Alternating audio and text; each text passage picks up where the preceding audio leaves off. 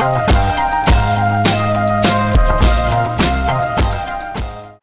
to Pay It Forward. I'm Isabel and I'm your host. I'm here to spread some positivity and leave the world a little bit better than we found it.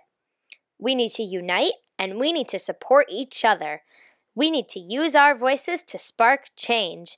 We may be young, but we are powerful and the world will learn from us. On this podcast, we will talk about how to spread kindness to people around you. Whether you know them or not, it is always good to make someone's day. On today's episode, we are going to be talking about goals. The definition of a goal is the object of a person's ambition or effort, an aim or desired result. Now, there are two different types of goals. One being a goal you score in maybe a sport. She's skating up the ice. She shoots. She scores. Now, sure, that is most definitely a goal. But the type of goal I'm thinking of is a goal you set for yourself, something you aspire to overcome or achieve. For example, I might set a goal to do 20 push-ups a night. It's something I set for myself that I know I can eventually achieve. Goal setting is really important because it keeps people focused on continuous self-improvement. Focusing on how to constantly improve yourself is part of growth and living your fullest life. Now, how do we know if something is a goal? Well, if there's something that you really want to do that you can't yet, you could set a goal to get better at that thing. There is something that you have to keep in mind, though. Once you set your goal, it is probably going to take time to achieve it.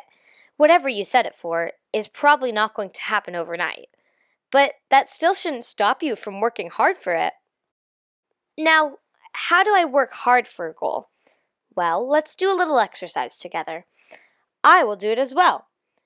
Think of a goal that you want to set. For me, let's say I want to be strong enough to do 100 push-ups. Now, in order to that, a few things I could do is maybe start with 20.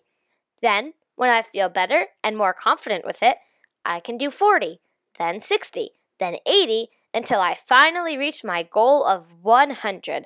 But based on my goal and how I've set it, does it look like I can do that in a night? No! Bigger goals may need to be chunked out into smaller goals so that you don't get discouraged for not achieving it quickly. No matter how you look at it though, a goal is a goal no matter how small, and if it is something you want to get better at, it is certainly worth working for. Reaching your goals helps to build confidence, makes you feel good about yourself, and ensures that you are always striving to get better. There is always room for self-growth in everything we do. Self-improvement is how we learn and grow, and goal setting can help you take control of this important process.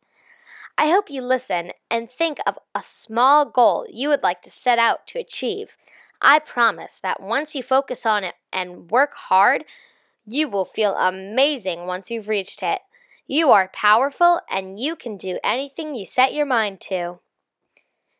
At the end of each episode, I want to give you something to do that can help spread kindness and positivity. So for today's hashtag kindness kudos, I want you to use our strategies that we work through together. Set a goal for yourself, something that you know you can eventually achieve. Remember, enough small sparks of kindness will eventually create a fire of positivity.